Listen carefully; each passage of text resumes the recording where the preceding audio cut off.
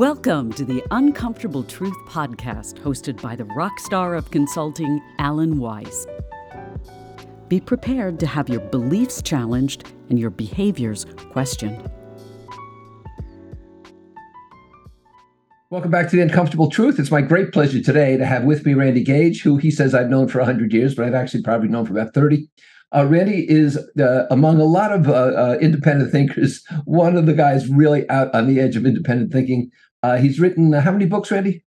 14. 14 books. Oh, so I am a slouch compared to you.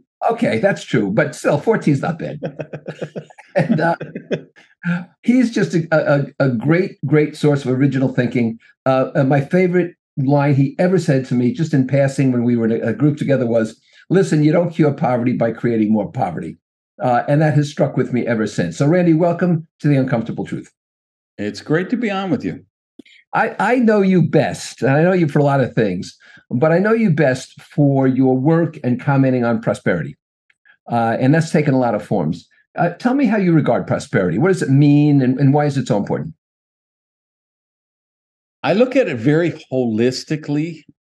Most people perceive it in one of two wrong ways, I believe.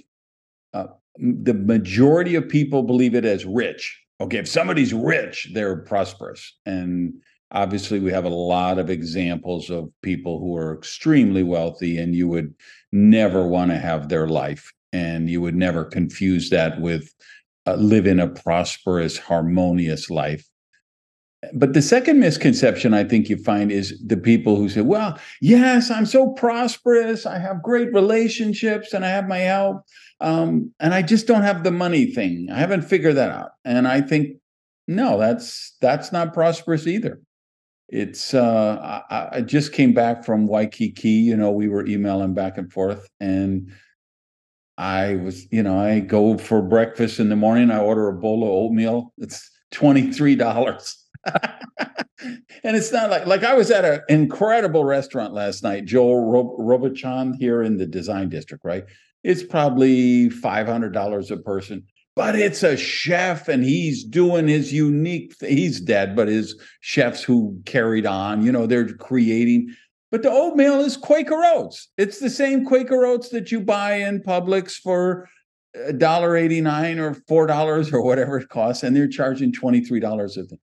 And every time, you take your car in the shop, you go to the dentist, you realize, no, you can't live a prosperous life without money. If you're worried about paying the rent, if you're worried about grocery money, how many people are rationing their insulin or their, not. I always, I go to the dentist and the bill's $4,000. And I say, how do poor people do this? And then I remember, when I was poor, I didn't go to the dentist. That's how they do it. So to me, prosperity is you got the money and material things out of the way. You've got great health. You have a harmonious mindset. And you have a spiritual connection, whether it's God or the nature or the universe or some kind of thing that it's a spiritual sustenance to you. And you have choices. You have freedom and choices. And to me, that's what a prosperous life looks like. Now, that's interesting. A lot of people have said to me, which absolutely makes me go ballistic, that we need humility. And they seem to act out humility in a manner where it's self-degrading, it's self-effacing. That's being humble. I think humility is about recognizing the worth of other people. And not assuming that you're better, but recognizing that they have their worth, you have your worth. But, nobody wants a humble doctor. They want a surgeon who thinks he or she is God. Nobody wants a humble attorney. Nobody wants a humble coach, for that matter, I don't think. How do you feel about that? Do you think humility is overrated? Do you think it's an excuse where people say, I'm not better than I am because, I've taken a humble path? I think the biggest problem that I see with people who read my books or come to my seminars and their prosperity is stuck, it's because they have worthiness issues. They got it from organized religion. They got it from their parents. They got it from social media. There's you get 1,000 messages a day beating you down, telling you, listen, if you just got pec transplants and if you just had this augmentation, if you put more Botox in your lips, if you get, you know what I mean? There's nothing is enough. All these neurotic kids today and depressed kids and suicidal kids because their view of the world comes from social media, of all these filtered fake posts on Instagram and where people are putting their best foot forward. That's like rampant all over everything. The whole data sphere, media, social media, books, TV shows, movies, everything. So there's so much of this, I'm not worthy. So that's where you get so many of those people who are they're trying to give a spiritual element to humility that it probably doesn't deserve, because there is one of the most influential writers for me was Ayn Rand, which a lot of people really chafe at. And of course, Atlas and Fountainhead are her greatest hits, but she actually wrote a collection of short essays and called The Virtue of Selfishness. And that was one of the most powerful books for me to read, that because it's all, everybody knows this at their core, basically, is if you don't get your own needs met first, you can't help anyone. People say, what about Mother Teresa? I say, I sent money to Mother Teresa every month. She actually had a shelter here in Miami for abused women and children, and I was a supporter of it. So it's like, yeah, you could talk about Mother Teresa is pious and no, she needs money just like anyone else does, right? But going back to this issue of humility, in my, I guess it was the Risky is a New Safe book, maybe, or The Mad Genius. I looked at the real top level achievers in the world, people who really have done stuff at very high levels, whether it's Oprah Winfrey or Mark Cuban or LeBron James or whoever. And they all have very healthy egos, and they don't need pious fake humility. I'm very proud to say I'm amazing at some things. I'm a Hall of Fame speaker like you are, right? I'm a great writer. I'm an incredible marketer. I'm a great softball player. And I'm a terrible brain surgeon. You wouldn't want me fixing your car. You wouldn't want me, you know what I mean? I know the stuff I'm not good at. And it doesn't serve anyone to pretend that, to not step into their greatness, to not embrace the stuff they're really good at and be proud of that. When I took coaching to learn what musical instrument I should play, they told me at the end I shouldn't even try to play the radio. And so I had a pretty good idea that was not for me. I read that book by Ayn Rand. She also wrote another book called Anthem. And, the oxygen mask principle is help yourself before you can help others. It's a healthy selfishness. I couldn't agree with you more. It seems to me, though, that people today especially have self-worth problems because they feel powerless. They don't feel that they're in control of very much. The pandemic exacerbates that.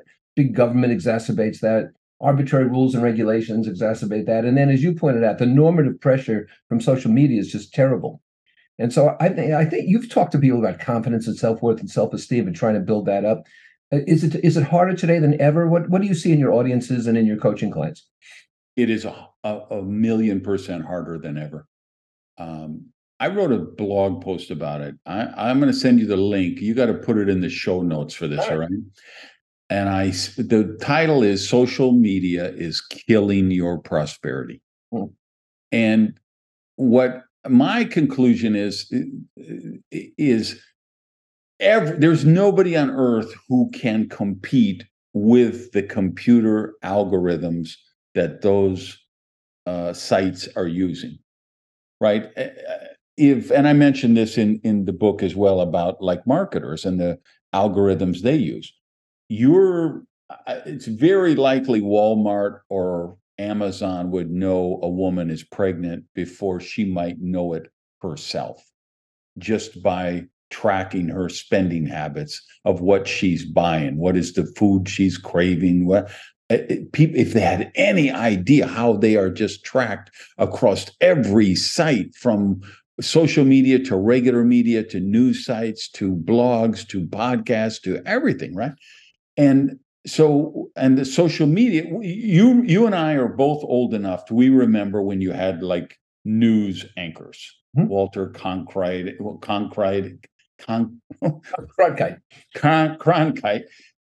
Peter Jennings, Edward R. Murrow, right?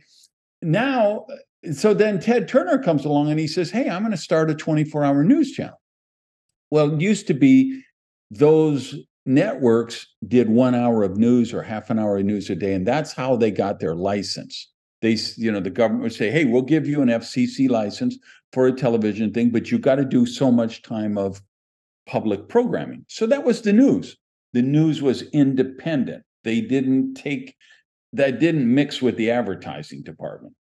But when you start CNN and Headline News and Fox News Network, now there is no public service. The news has to make a profit. And there is no profit center in news unless they can get you angry or fearful.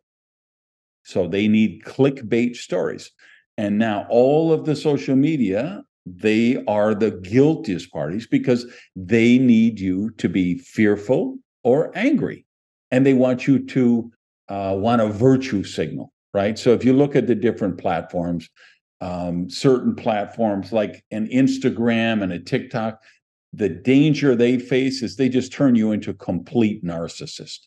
You think, wow, every time I get the waitress brings me a plate, I need to take a picture of this and post it on my account. And every time I go to the beach and every time I'm on vacation and when I get a new car and when I get a new house, I'm going to show people. And then every time I do something noble, if I send some money to a charity or I rescue a puppy, I'm going to put it on social media to show everybody what a good Christian or a good Jew or a good humanitarian or a good whatever I am. And then you have Twitter and Truth Social and the other ones, which is just political polarization. And can I riff for 2-3 minutes on this with an example? But that's what you were doing. Go right ahead. I want to go deeper. One of the things I write in this blog post is how people get so jaded, angry, judgmental, confrontational. And the longer they stay on social media, the more this happens. And it happens because of those computer algorithms. So here's the thought experiment. I'll challenge anyone listening to this. You come up with the most crazy cockamamie conspiracy theory you can, and then put it on your social media and say, I know this sounds really crazy, but I'm hearing that there is a secret cabal of international terrorists and they are killing school teachers with red Toyotas. And I know this is crazy, but has anybody heard anything about this? And watch what happens. People are going to say, well, my sister-in-law was a teacher and she died mysteriously. Someone else is going to come in and say, I was watching the news last Tuesday and there was an accident with a red Toyota. And then somebody's going to post a link, a red Toyota stolen from Town and Country Mall, right? And then somebody will send a story. Teacher dies mysteriously. Teacher goes missing on the Appalachian Trail. Teacher missing from cruise line, whatever. And you'll start clicking on some of these links. And by the time you click on the fourth or fifth link, those computer algorithms know exactly what gets you to click. And fast forward, again, the craziest batshit conspiracy theory you can think of. Go back after 120 days, and there will be thousands of people in the world who believe this conspiracy theory, because this is one of the symptoms of what happens with the clickbait with social media. And it's very likely you'll be one of them who believe it, because you're just going to get, wow, I mean, I just made this up on a lark, but now I keep getting all this validation. True. Yeah. it's just it's the most dangerous issue of our time right now in terms of manifesting mental health and prosperity is social media. I really believe that. And the point is, the higher your IQ is, the more dangerous it is for you, because you think, oh, they're never going to fool me. I'm so smart. I'm never going to get sucked into this. But you will, because they will find what enrages you. They will find what makes you fearful. And by the time you start clicking, I mean, think of how many people you know over the course of 5 years, 10 years. You say, man, they're so much angrier now, and they're so short-tempered, and they're so quick-triggered, and they're so polarized. And the whole, whether it's, Hillary, Trump, or Biden, Trump, or whoever, I mean, just mask or no mask, vaccines or no vaccines, we can no longer debate an issue with somebody on social media. We have to dehumanize them so we can attack them, because it threatens who we perceive ourselves as a person. And that's the result of social media. And it's all, and it goes back to worthiness issues and low self-esteem. And again, it's like you say, well, I can figure this stuff out. I know how manipulation works. Or even if you're a psychologist, you got to understand, they hire the world's best psychologists, the world's best computer programmers. They get the best PhDs in algorithms and computer stuff. So there's the only way you have a chance is you say, I'm not going to go on social media, or I'm going to, like me, I use social media for my business. So, and I don't enter Facebook, Instagram, anything. I have a team that posts that stuff for me. The only one I go personally is Twitter. And I literally will put on a timer and say, okay, 10 minutes a day is the most I'm going to spend on that. Because if I spend an hour on Twitter, I can see the difference in my attitude, and I know the links that make me, shoot my blood pressure up. So I do believe, and we could talk about the negative programming in regular television and regular blogs and regular podcasts and all of that. It's all, so it is so much harder to keep a prosperous mindset today than it's ever been, I believe. I don't know how many of my listeners are now worried about red Toyotas, but we'll see. I'm sure I'll get out. It's customary for people to say, I'm among the eldest of the baby boomers myself, and it's customary for people to say, well, when I was young, it was so much harder. We had to walk to school barefoot, and we had to use a shovel and use coal to write on it and things like that. But I have a different opinion. I think that I had it easier. I lived in the inner city. We were poor. But my grammar school education was excellent. The schools were excellent. You didn't crap around with teachers. Everybody, your parents backed up the teachers, and so forth and so on. And for that matter, usually your father was working and your mother wasn't. All right. In my case, my mother did, but it was uncommon. And so I think it's much more difficult today, given the things that you've just talked about and given the dynamics in the world, for people to get out of school and to get their feet on the ground. In 68, we were graduated from college. You were already engaged. You got married in 6 months. You had kids. You went to other people's weddings and so forth. Very, very different today. I'm wondering what you think about that. If you think that systemically, young people are having a harder time than ever getting adjusted. I do. And it is that romantic thing. We like to think it was so tough when we grew up, but I share your opinion 100%. I realize, and by the way, I moved out of the house at 15 years old. I was a teenage alcoholic, a teenage drug addict. I was in jail for armed robbery at 15 years old. So it's not like I came from Ozzie and Harriet, right? You're a real poster boy there. Yeah. But I still say that was a better time for me than a kid who's 15 or 16-year-old today, because there was bumper guardrails in place. And they put me in jail. They got me a public defender who believed in me and thought I deserved another chance. There was a judge who thought I deserved another chance. I took that chance, right? a lot of those guide rails, they're not in place today, and the kids are so neurotic. And again, social media is a big influence, but you can't put it all on that. I mean, because social media is just the pipes, right? Social media just amplifies whatever you said.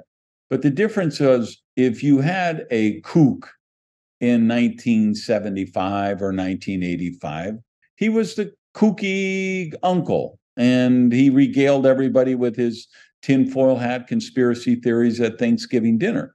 Now he's going to be on Fox News or CNN with like a 15-minute segment in prime time because they need a kook for clickbait. You're an innovative guy.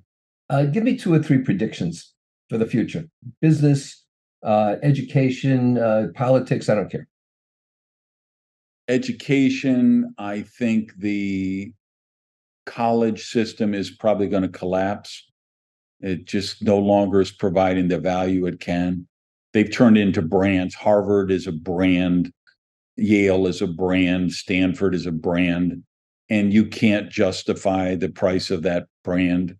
There will always be people, just like Pharrell is now a fashion director for Louis Vuitton.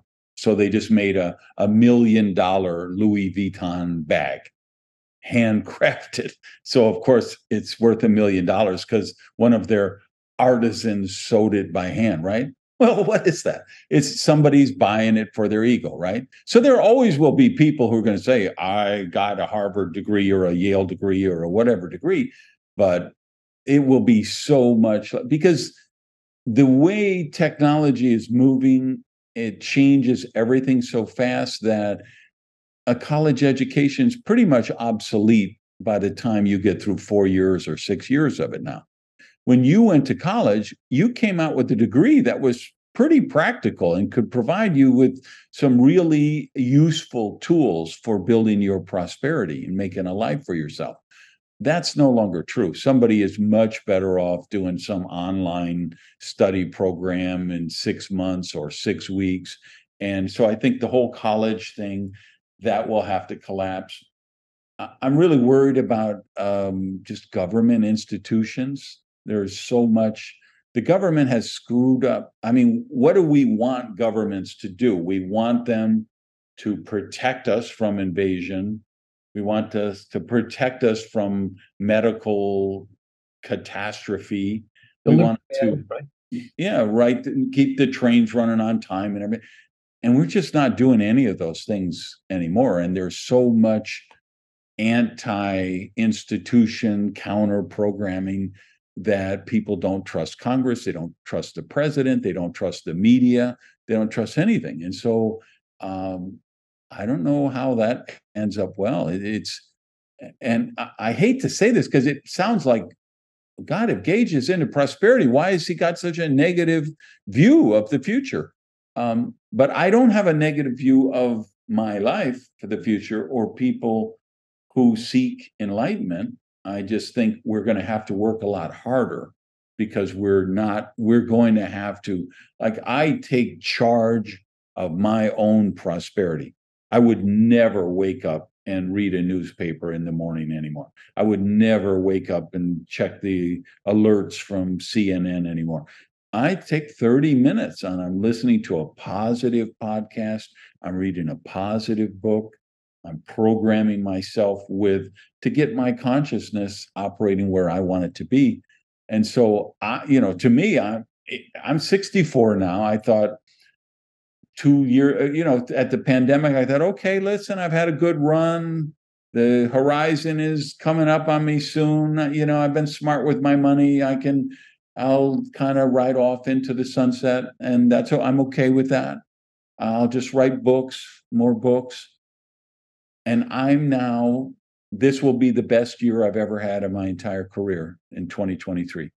People are just throwing money at me crawling naked over broken glass and saying, we have to hire you to work with our company, and so I realized, wow, yeah, there's a pandemic, and yeah, there's a recession, and yeah, the government screws up everything, and yeah, social media is crazy, but I'm choosing not to participate in that stuff. And I believe anyone listening to this podcast can, the fact you're listening to Alan's podcast instead of watching the news tells you, okay, yeah, you're making a choice for moving forward.